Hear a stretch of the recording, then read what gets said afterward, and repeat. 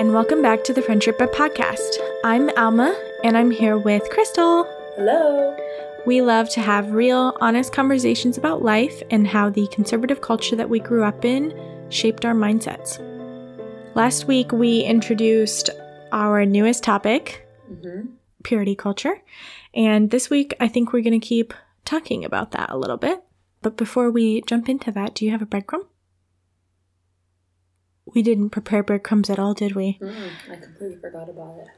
I am so excited because I am getting ready to start some of my seeds for flowers for my garden, under my grow light. And I should have known it was yes, I'm very excited. Gardening. That's so exciting. Also, some more seeds came today, so that was exciting too. So that's why you posted that reel in your the stories. Mm-hmm. She posted in the stories. She posted a reel that I actually sent her of a bird doing a dance. It's actually a mating dance, but it was captioned me distracting my husband so he doesn't see the gardening supplies that just got delivered or something like that. Yeah. I don't think I distracted my husband from it, though, because he brought the package in from the mailbox. But yeah. That's funny. It was exciting. That is very exciting. I think my breadcrumb is that in the past week, we have had some really nice warm days and actually had some sunshine. And I've gotten to sit outside on my patio and read, and it's been delightful. I'm really excited about spring. I am too. I cannot wait for it to come. Yeah. So, can I come tomorrow? Well, we're really close. Let's see. This comes out on the 16th, so it's 4 days away. Woo! Which, even when we're recording now, that's still really close. March is going by so quickly. And it just started. It feels like anyways. Oh my goodness, on this episode comes out on my youngest third birthday. Yeah. I thought of that actually earlier and then I forgot about it. My baby's turning 3. Crazy. That's not a breadcrumb. It's an anti-breadcrumb. That's an anti-breadcrumb. I literally can't believe 3 years have gone by. I know, it's crazy. Time just goes by so quickly. Well, my goodness. 3 years old. Yep. And halfway through March, it's just, March is going so fast. I agree. I feel like January went really slow. For me. Okay. February went by in the blink of an eye. And now March is going by very fast too. Which I feel like February always goes by fast. Because it's the shortest month of the year. It is the shortest month of the year, but even aside from that, I don't know. It's the second month of the year. I don't know. It just goes by really fast every year. But anyways, we've talked about time going by fast now for a little while. Okay, on our last episode, we talked about purity culture. We talked about what it is. We kind of dove into a little conversation about modesty then. And so I did want to touch on one thing that I felt just I listened back to that episode. Sometimes I don't listen back. I don't listen back to all of our episodes. But that one felt very vulnerable. So I listened back to it before we released it. And I caught myself wanting to hop in with a little disclaimer at one point and say when we were talking about how purity culture affects men and how it affects how they treat women and stuff. I wanted to jump in and say, of course, this is not every man who has grown up under purity culture. We were making sweeping generalizations in that regard because of what purity culture, the message it communicates to men and women about their responsibilities to men. And so I did want to say, it's not that we, for myself, I feel like I came across kind of a little bit I don't know. I do not hate men. It's not, I don't think they're awful. I think that huge disservice has been done to them by the purity culture movement. And not all of them treat women badly. A lot of them are really great husbands. And then there are, there's always the ones who aren't. So I guess I just kind of wanted to touch on that from last week. And I know it's probably unnecessary, but just for your own peace of mind. For my own peace of mind, yes. Yeah. No, I think sometimes it can, we're just talking about things as like how they relate to women. Yeah. And just that in general can, sometimes seem like, yeah. I don't know what the word is that I'm looking here. I don't know. When you're just talking about things as relating to one gender, it can sometimes seem like the other is excluded or looked down upon. Yeah. But, really, that's not what we're doing. We're just talking about our experiences and, those things and how they relate to us. And since we are women, Yeah. Yeah. So we don't ever, if we say things about men, like, I hope it never comes across as like, men are awful, they suck, and we don't like them. We don't. I'm just kidding. Sorry, Mama. Yeah. So, anyways, disclaimer. Yes. Touching on last week. And then we talked about modesty and how it's really relative to who you ask. And that was interesting to talk about because I've thought about that so much and haven't really had in-depth discussions about it. Yeah. Because modesty, what's really interesting is that in the Bible, when it talks about modesty, the people talking about it were often actually referring to an attitude of modesty. Mm-hmm. And when it talked about, the Amish interpret the scripture where it talks about not adorning yourself with jewels very literally. And what he was actually talking about in that scripture was not to appear, not to wear all these jewels to appear better than those around you. Yeah. And I find that very interesting because, again, modesty varies so much. You have, you've been to India, and in the Indian culture, they often wear is it sari? Mm-hmm. Am I saying that right? Yes. A sari? Mm-hmm. That is kind of the length of a crop top. Yes. Here in America. Mm-hmm. And then there's other parts of their sari. There's often, I don't know, how do you... You want me to just describe how a sari works? Yeah. Okay. So you've got a top part that's kind of like a crop top and usually has a hook and eye type closure on the front. And that's how you close that. And then, it's a crop top length. So that tells you that. And then you have a petticoat underneath, which is a pretty big, basically a skirt with string through it. Mm-hmm. And you tie your string however tight you need it. And then you have a very, very, very long piece of fabric that you tuck into the top of the skirt.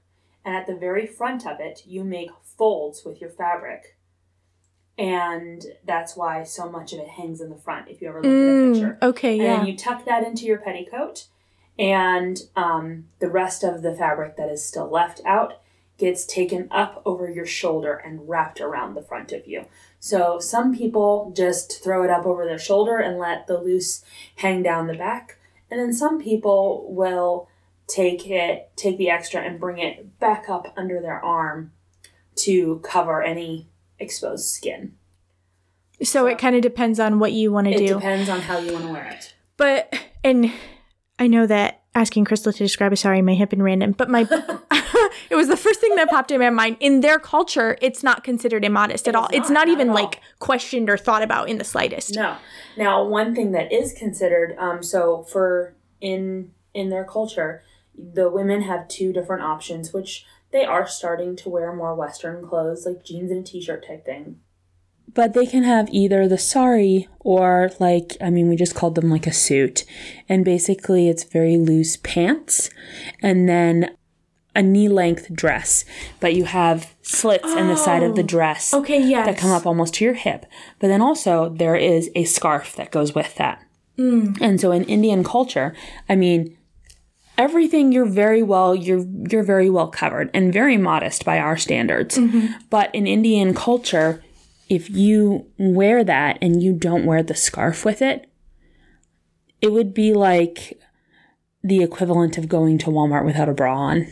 Oh my goodness. So it's a very different standard of modesty. So modesty is subjective to whatever culture or is different in whatever culture you're in. That's exactly. That's the point I was trying to make. Yes. So interesting. And side note, at a certain point when Crystal was trying to remember a word, we paused and I realized that her audio has been quieter than mine for the first part of this episode, and I am very sorry.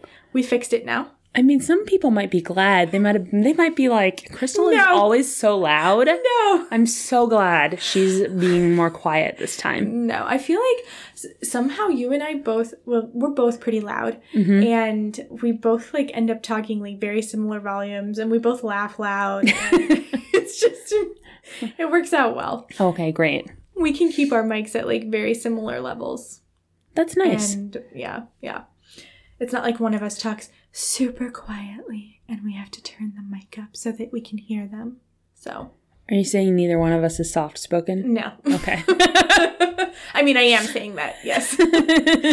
So, but anyways, so sorry about the first part of this episode. I'm going to try to fix it I'm going to like do the best I can with it to balance it out in editing, but most likely it is just overall quieter than my audio in the first part of this episode. Okay. So we talked about modesty.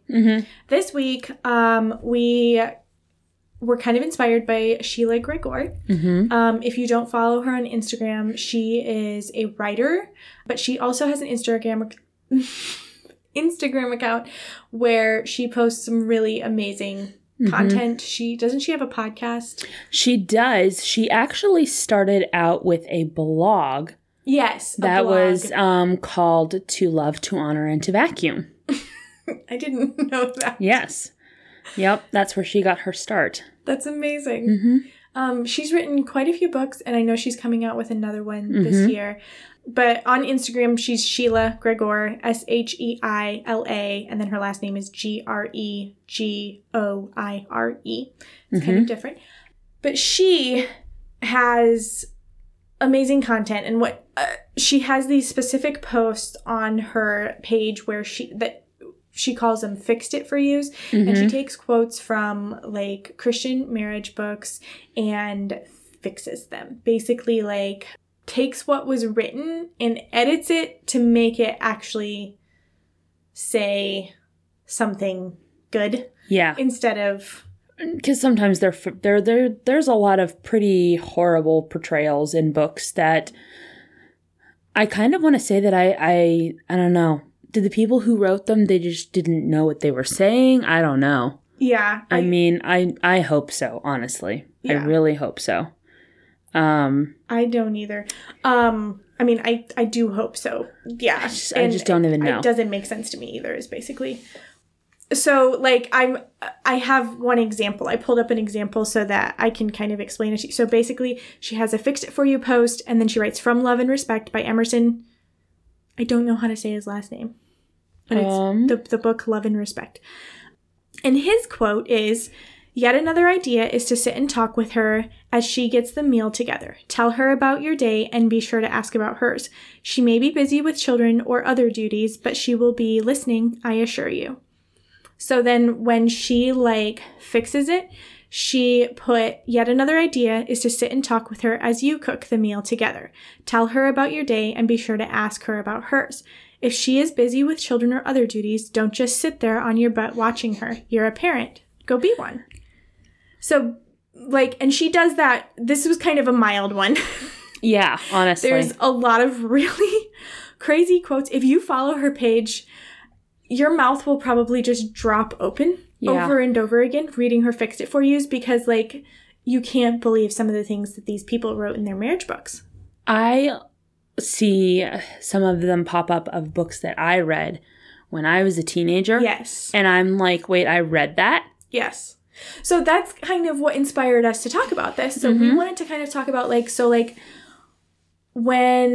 what was our experience with reading these books, and when kind of also what was our first experience of purity culture, I guess, was kind of where we wanted to go with this. So I'll kind of start, I guess. Yeah. I love reading. As a teenager. I loved reading. And I remember finding books that my mom had, marriage books, and reading them Because why wouldn't a 12 or 13-year-old read marriage books? I mean, you were hoping to be married someday, maybe. So Yeah. you were just like a squirrel stuck in a store. I can't talk. Like a squirrel storing away nuts for winter. You were just storing away that marriage advice. Yeah, it was too bad. It was the books that I found. But you live and you learn. Yeah.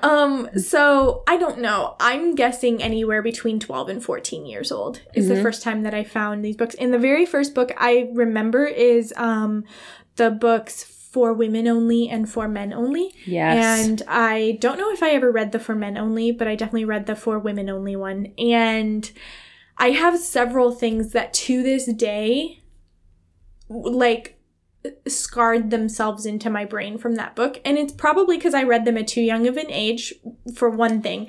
But another thing, it was truly terrible advice. And so yeah.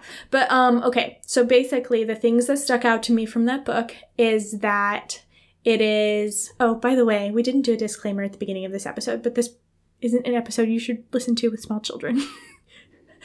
I'll put that in the description of the episode for sure. But yes, okay, the things that stuck out to me from that book were, number one, it is the woman's responsibility to make sure that you have sex with your husband regardless of how you feel, like whether you want to or not, because if you don't and you turn him down, he will take his desire somewhere else, like i.e. porn or lusting after other women. And the person, I actually can't remember who wrote this book right now. It was Shanti Feldon. Okay. She also talks about that if you don't have enough sex with your husband, then when he sees beautiful women out in public, he's more likely to, like, picture... Oh my gosh, I don't even know if I can't talk about... Whew! He's more likely to, like, fantasize about them and lust after them and picture doing things with them. And in my brain, like, that stuck so hard for me. Like, you mean to tell me that that's just what every man does? That's just how every man operates? That if you don't have... Because she was basically saying that if you do have enough sex with your husband, then his desire is fulfilled and you're the only one that he ever thinks of in that way. I don't even know if it was that book or if it was another one, but I remember reading one where it said if you keep his tank full, yeah, then he won't need to fill it elsewhere. Yeah. And... they don't mention, they talk about loyalty on the women's part, but they don't talk about loyalty and respect and commitment. Yeah, and the fact that you made a marriage vow as far as from the men's side. And it puts, that book just puts so much responsibility on the women's plate. And it also, she went into, like, dressing nicely for your husband and having the house clean when your husband gets home and everything. And I get that I think if that's something you want to do, absolutely. If you have the ability to do it, absolutely. If your husband works outside of the home and you're home all day, sure. If that's something you want to do, go ahead. But it doesn't take into consideration the fact that keeping a house is not just a one-person job. And so, and cooking isn't, like, all of that responsibility plus raising children. Okay, cutting back in. We got interrupted for a moment. Yeah, I think I was saying that keeping a house is a two-person job, or is not a one-person job. And, like, to put all of the responsibility of keeping the house, raising the children, cooking the food, and making sure that you are having enough sex with your husband, all on the woman, is very overwhelming. And it's why you deal with a lot of women dealing with burnout and a lot of stuff regarding that. But okay, that wasn't the main point I was trying to make. I feel like those books just, they put a lot of that responsibility on the wife or woman in the relationship, and then they don't, like, empathize with how hard that role is. They just make it sound like a matter of fact, like, this is what you need to do. And so the takeaway is that my whole teenage life, I just assumed that every man watched porn and that they all dealt with lust, and that like it just really ingrained this in me and made me feel so, like getting married, I would be taking on this huge responsibility. Mm-hmm. And I felt so much pressure to one day be I need to be very good in the bedroom to satisfy my husband. But until then, I have to be absolutely, completely chaste and pure, mm-hmm. and not even think any sexual thoughts. Like, mm-hmm. and because in these books, it then talks about, like, it also brings up, I don't remember if it was this book, but other books I read also talked about that if you are sexual before you get married, then you're bringing that into your relationship. Mm-hmm. And you're bringing that just so much. So, kind of wanted to jump in here with something. So, for me, I read, they have, her and her husband, they have a whole host of books. Oh, okay. And they have for women only, for men only, for couples only, for young women only, for young men only. And my first one that I read was for young women only. Okay. And I can't remember like exact specifics of the book, but I did look up the description of it on Amazon. And, it gives you a very good summary of what this book is about.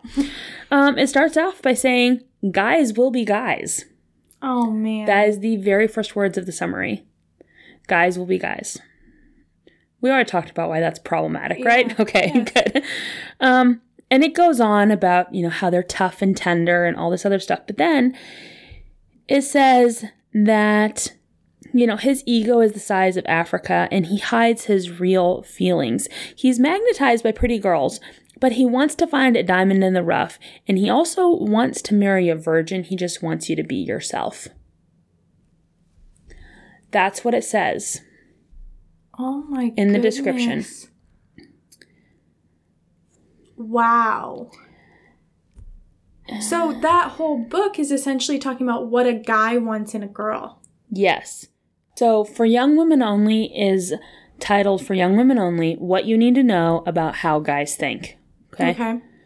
For Young Men Only is titled For Young Men Only, A Guy's Guide to the Alien Gender. No. Yes. No. Yes. No. Okay, yes. Moment of silence. Alien gender? Mm-hmm. They called women the alien gender?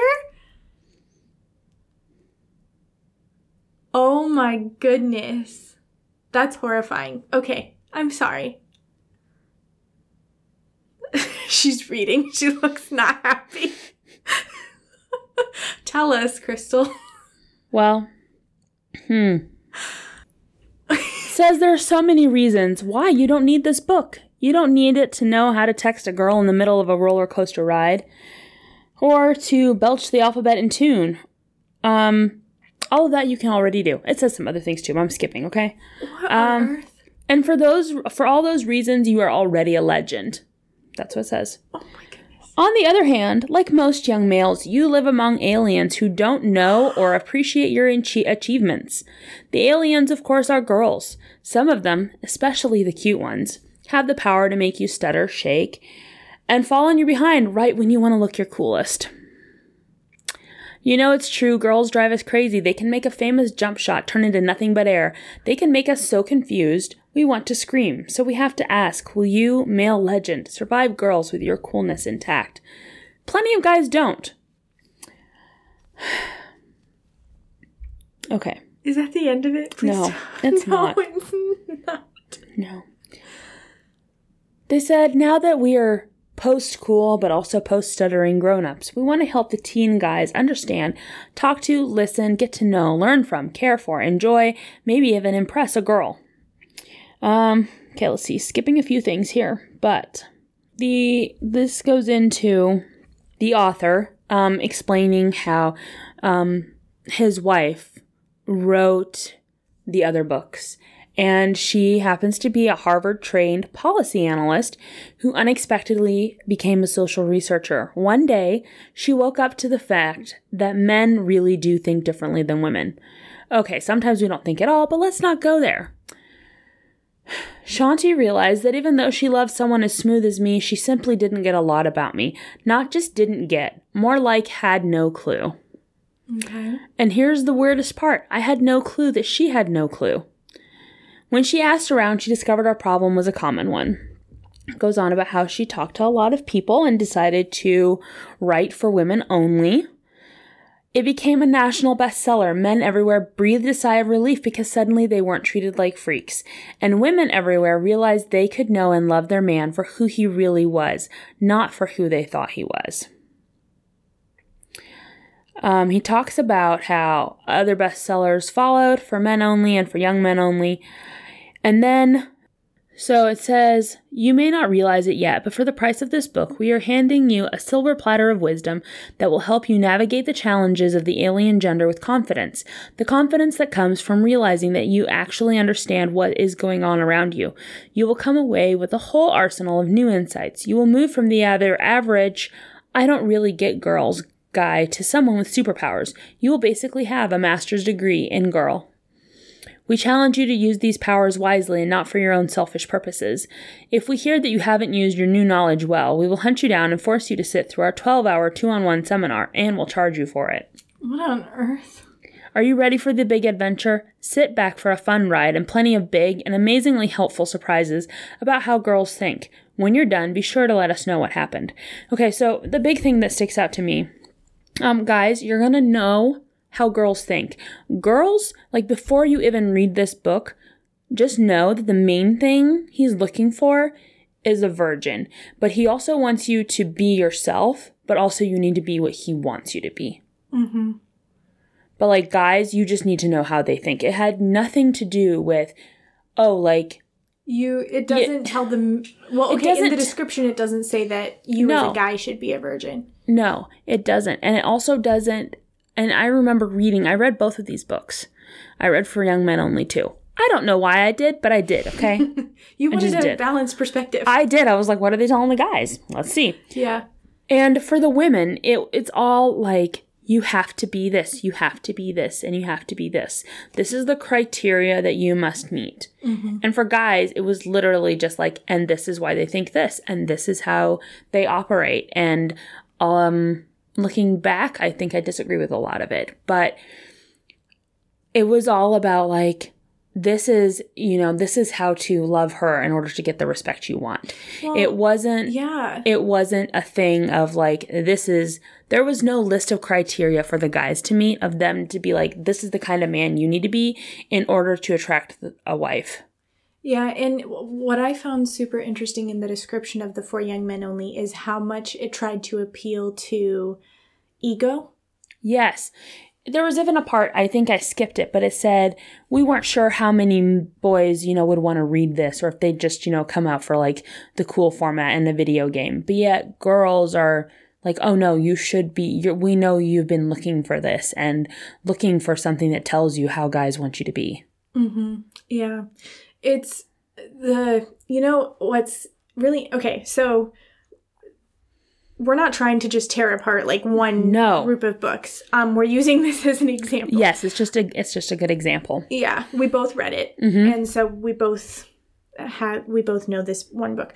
The thing that's really interesting to me is that both the For Women Only, the For Young Women Only, the For Young Men Only, mm-hmm. both sides of the coin are not actually teaching you how to love. Mm-hmm. They're teaching you a set of rules. And then like the For Young Men Only, based on the description, I haven't read it, but it seems to me almost like it's more a how to deal with women and how to deal with the alien mm-hmm. gender. And it's a little bit more like too, like, okay, not just how to deal with them, like how for you to come out cool on the other end of it. How for you to keep your ego get what intact. You want out of it. Yeah. And instead of like actually like, this is how to love. Yes. Yes. Because to me, I feel like in a relationship, It doesn't matter what gender you are. If you love the other person, you want to do things for them. Yeah. And it's kind of, so I can't remember the exact wording, but I'm pretty sure there's a verse in the Bible that talks about, like, when you're loving one another, you're also serving one another. Mm-hmm. Yeah. And a lot of these books, they only talk about the woman serving the man. Mm-hmm. And they don't really talk about the man serving the woman at all. Mm-hmm. And even if they do, it's often in a way where it's portrayed as you have to serve her just enough to keep her happy so that she meets your needs. Mm-hmm. Yeah. And it's not a thing of serving her because you love her. Mm-hmm. Yeah, that's not the message that's communicated at all. No.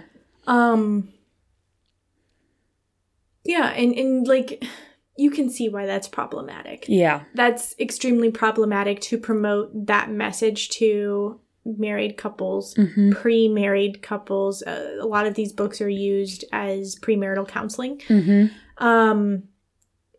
It's very problematic because the way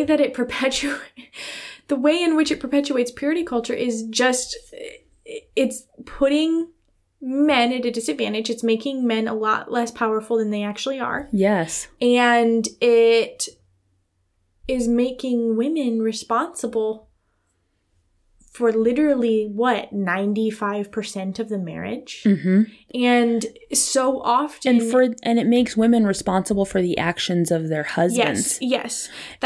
Yes. And it also makes it sound like men are... simply it makes it sound like men are weaklings who have no choice or control. Yeah. Which is also not the truth. It's not the truth. And like you just said, it makes them sound like they're not as strong as they are. Yeah. And I think it is a grave error. Yes. To teach, especially teenage boys, that they have no control and no choice. Mm-hmm. Because that's not true. And women are not responsible for the choices that men make. Mm-hmm. You are not responsible for the choice another person makes. Yeah. Everybody has free will. Yeah. And I think another thing that's a problem to me is making women responsible like this. In the Bible, in the very beginning, it says that, Eve was created from Adam's rib. Mm-hmm. And I've often heard it said, like, it's not from, like, she's not above him or from his feet, so she's below him, but as an equal. Mm-hmm. So if we're equals, then that means in a marriage, we're each 50% responsible. Mm-hmm. Yeah, I've heard it said, you know what I mean? You're both 100% responsible. Yes, you should both be bringing 100% of your best selves to your marriage. Yes. Yeah. But just this whole thing of, like, men only being, 5% responsible or whatever. Yeah. Like, which we're putting those numbers out there, but that's the message that was portrayed to us. Yes, that's how it felt to us personally. Yes.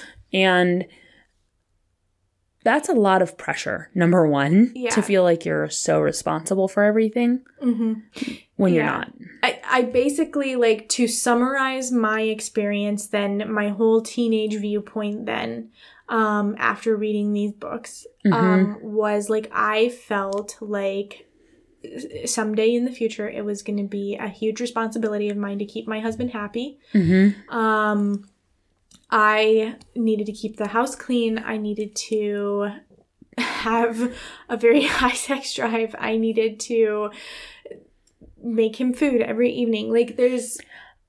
I think, doesn't she say in For Women Only, doesn't she say something about how when he comes home from work, the floor should be swept and dinner should be on the table and you should be wearing something nice?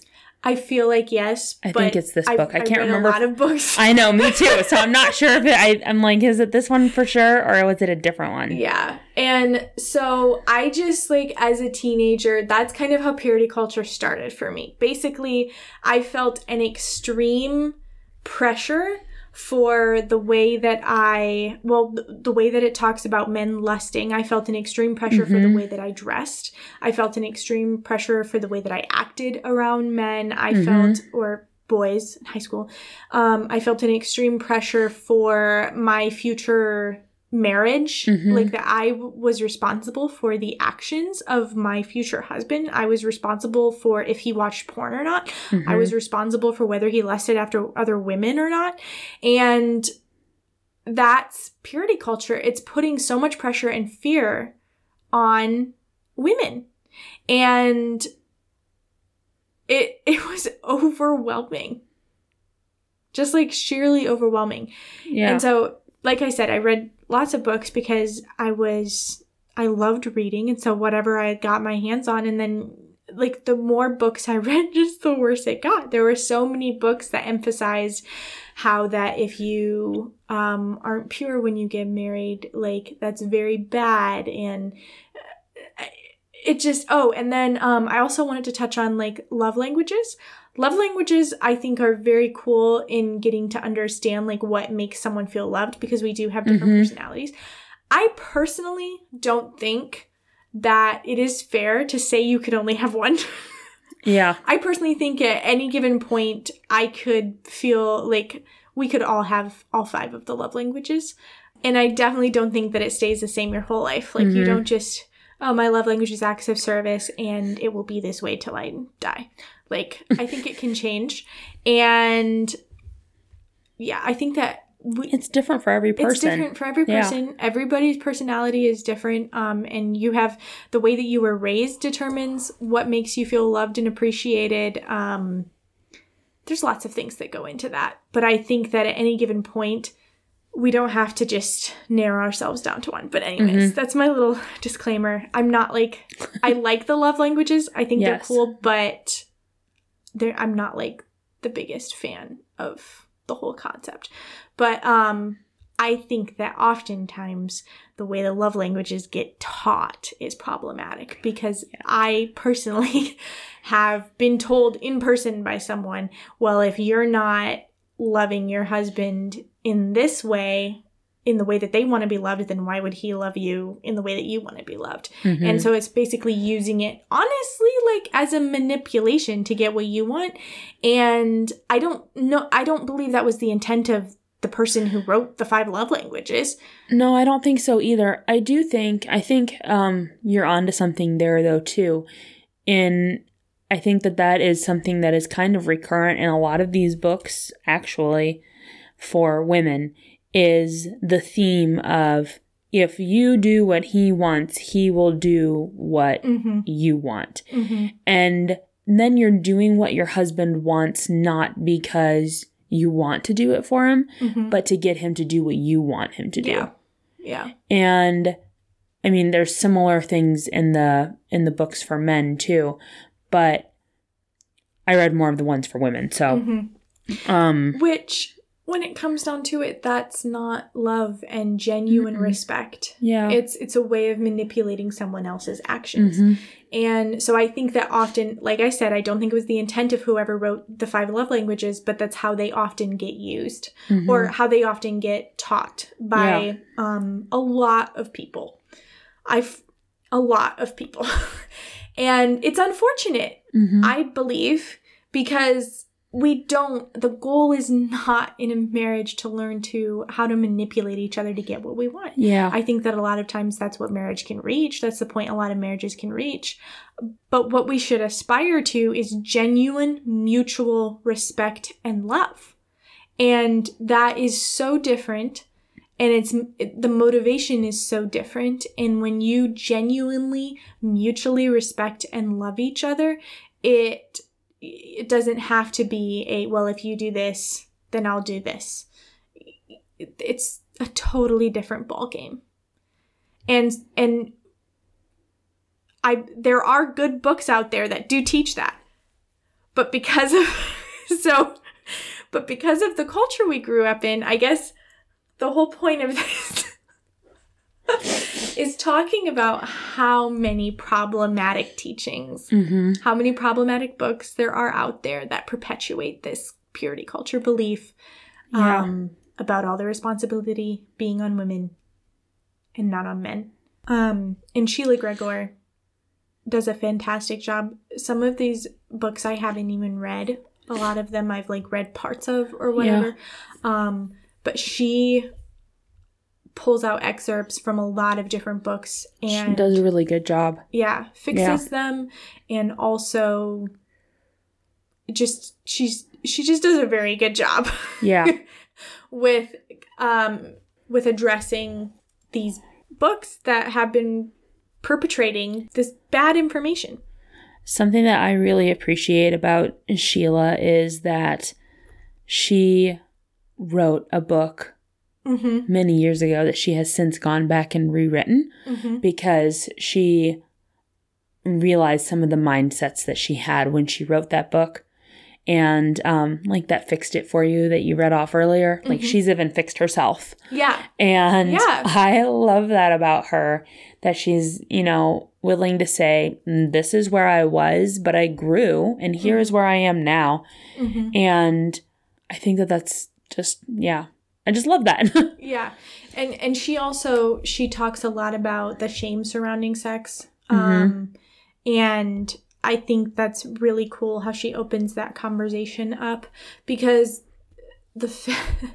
it's kind of an interesting dichotomy. These books bring forth an interesting dichotomy of where both they say, like, they talk about the responsibility being on the woman to have enough sex with their husbands, but then it's still, these books do not in any way, shape, or form alleviate sexual shame or the shame surrounding sex at all. Yeah. And they still very much make you feel dirty if you have done things before. Like, they just make you feel dirty very easily. Yeah. Like, and that's a difficult place to be when you are both being told you need to be very sexual for your husband. And also don't be too sexual. Don't be a temptress, you know, like. Yeah. Yeah. Yeah. Is that a weird word? No, I think it's accurate for what you're trying to describe. Yeah. Yeah. You know, it's interesting to me to think about what we've just talked about in these books. And to think about that's where we started out. Yeah. You know, reading these books and completely believing all of it and being like, oh, I remember thinking, for young women only, every young woman should read this book. This is so helpful. Like, this is so good because now I know what a guy is looking for. Yeah. And no, young Crystal, no. Please don't gift this book to your daughters. No. Yeah, you brought up a good point. Like, this is where what we started out believing and feeling. That's why purity culture affected us so much. And if you've also read these Christian marriage books, you can relate, because it's a very high pressure place to be in. I feel like in a lot of youth groups, books like this are recommended. In a lot of churches, parents are, they give these books to their children. And in general, married couples are told to read these books. So it's just so perpetuated in conservative cultures, Christian cultures. Even if, like, a church doesn't consider itself super conservative, like okay, Amish is definitely more conservative than, like, an evangelical church, evangelical non-denominational church. But even evangelical non-denominational, it's a mouthful, non-denominational churches were still teaching these things in youth group. And that's where it's like, and Amish churches weren't teaching these things in youth groups, but a lot of Amish people still had access to these books. Yeah. And so these books have reached such a large portion of Christian people. And so that's kind of, like, I feel like a lot of dating books and stuff are the cause of perpetuating a lot of purity culture. And you have also, of course, lots of other reasons too. But, yeah, So I don't even know if we've really, with this episode, I guess we didn't have like a huge, like one certain aspect of purity culture that we wanted to like talk about and dismantle, if you will, or like pick apart. We basically just kind of wanted to say like what we experienced as teenagers and why it was so like ingrained in our brains, and also like kind of just connect with you, like maybe you experienced something like that too as a teenager and you had a similar experience, or even older or whatever. So yeah, that's kind of where we're at starting this out, and we'll see where it goes, what aspect of purity culture we'll talk about next. We are waiting to hear feedback from you guys in our Instagram. We're really excited to get more feedback about what aspects of purity culture you want to hear about, or what aspects affected you. Yes, definitely. So all in all, we read a lot of books because we're both bookworms. And I've honestly lost count of how many books I read like this one. But I can honestly say, for me personally, these books did more damage than they did good. Yeah. I know that they were written with the intent of helping people, but I don't feel like they helped me. Yeah. No, definitely not me either. I feel like so much information from these books, like, stuck in my brain for years, even after I was married, and caused shame when I didn't live up to the perfect. Yeah. Like, I definitely did not have dinner on the table every night when my husband came home. And I still don't. I felt shame for that for a long time. And it's hard when something is so ingrained in your brain. That rhymed. It takes a long time to shake it. It takes a lot of different messaging. It takes a lot of you retraining your brain. Yeah. So. And the thing is, too, is like, there is nothing wrong if you enjoy having a meal on the table when your husband comes home. There's nothing wrong with that. No.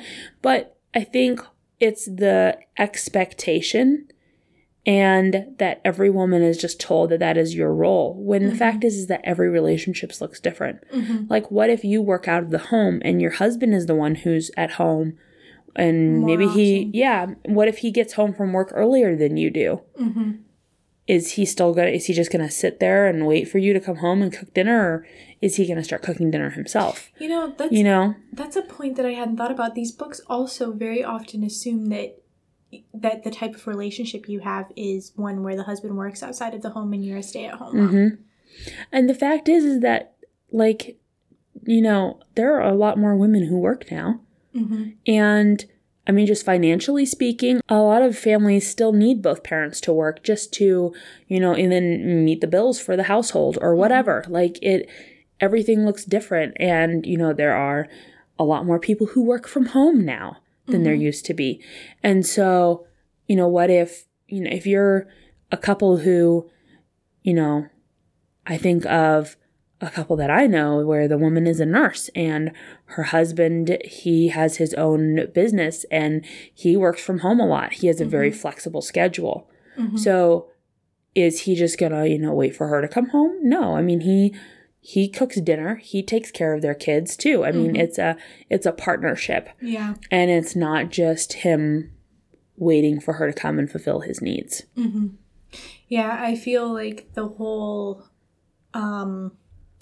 having those, aside from like sex being the responsibility of the woman, the whole housekeeping and making meals and taking care of the kids, role placing on women does come from like previous generations where men really didn't have much responsibility outside of their work. They made the money. And I will say, being the one responsible for the financial well-being of your family is a lot of pressure. It is a lot of work. And that is a very important role to play in your family's life.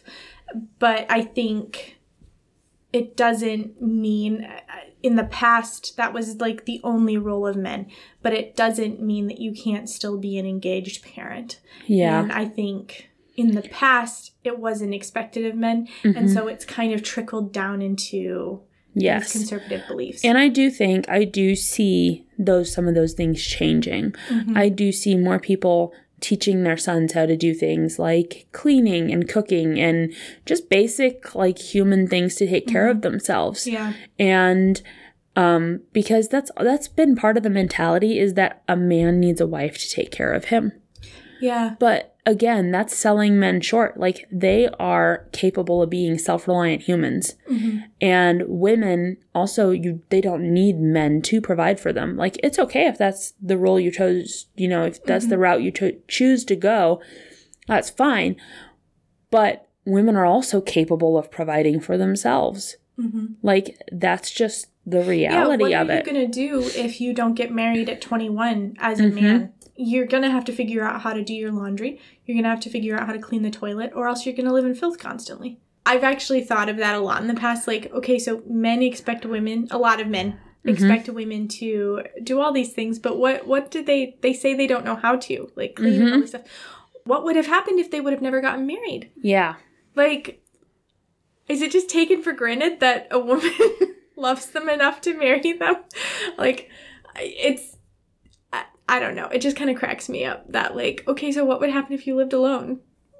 Would you just live in filth constantly? Would your mom come clean your house for you? Like, these are all good questions. Yeah. I think it's just assumed that you're going to get married. Yeah. But then that also, that's a whole nother thing of placing pressure on people to get married. I mean, like, not everybody wants to get married. And not everybody wants to get married at 20 years old. Yeah. There's, in religious cultures, people get married very young. Yeah. I mean, speaking from experience. Yeah, you did. You got married much younger than I did. Yeah. Although we got married at the same time. Yeah. Yeah, we did. 2 weeks apart from each other. Yep. Yeah, speaking from experience, I felt an immense pressure to get married young. Now, granted, I didn't feel immense pressure to marry specifically my husband. I wanted to marry him. Oh, and that's good. I still stand by that decision. I am really glad to know that. But growing up, it was definitely a pressure of, like, you're definitely going to get married one day. You're definitely, like, and I wanted to, but at the same time.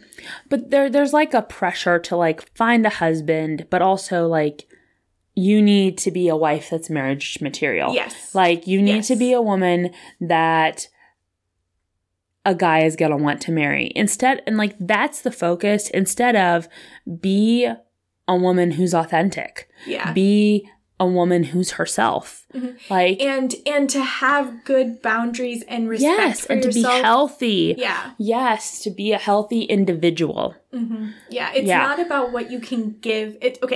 No, I want to rephrase it. It's not just about what you can give to a marriage. It's also about, like, I don't know how best to word this, but it's also about what you're going to receive. It's not healthy to just go into a marriage thinking about what you can give your spouse. You also need to know what that marriage is going to entail, what it's going to look like for you. Speaking of being healthy. Oh, boy. Do you know when chicken soup is not healthy? No. If you're the chicken. It's so bad. It's so true. I would not want to be a chicken with a chicken soup. Chicken noodle soup. That's not healthy at all.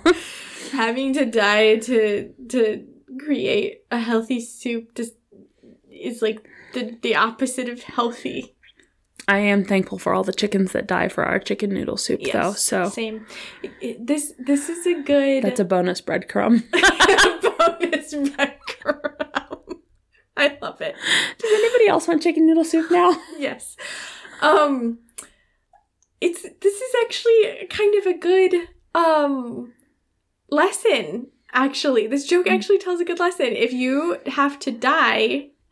If you have to kill yourself in the process, in the name of healthy, whether it's... Yeah, if you have to kill yourself in order to make a relationship work... Yes. That's not healthy. That's not healthy. Yes. Look at that. My joke even, like, pertains... I didn't... that joke was pre-planned, so... That was... That worked out well. That worked out well. I did not know how well that was going to work out. But anyway. Well, yeah, to kind of wrap this episode up, I don't think that we solved some major purity culture problems. I think this episode was kind of more us just having a conversation about our experiences. Yeah. Which is what we wanted to do. And just giving some insight into our journey and... Yeah. And what we've realized along the way about how problematic some of these beliefs that were perpetuated by these books are. So, yeah. Thank you for being here. Well, I think I'm going to take this time to say thank you so much for listening to this episode. Yes. You, if you don't already, you can follow us on Instagram and Facebook at The Friendship Bread. You can also leave us a review on Apple Podcasts. That would help us out immensely. Or if you're listening on Spotify, just go ahead and hit 5 stars or 3 stars. Whatever the most is. I always forget. I know, same. But yeah, however many stars you can hit, that'd be great. Thanks. You can share this episode with any of your friends. If you think they've read these books and you want to hear their thoughts on it, this would be a great way for you to start a conversation with your friends about what they thought about it. We are working on some blogs. I know we've been saying that, but we actually are working on some blog posts for you guys.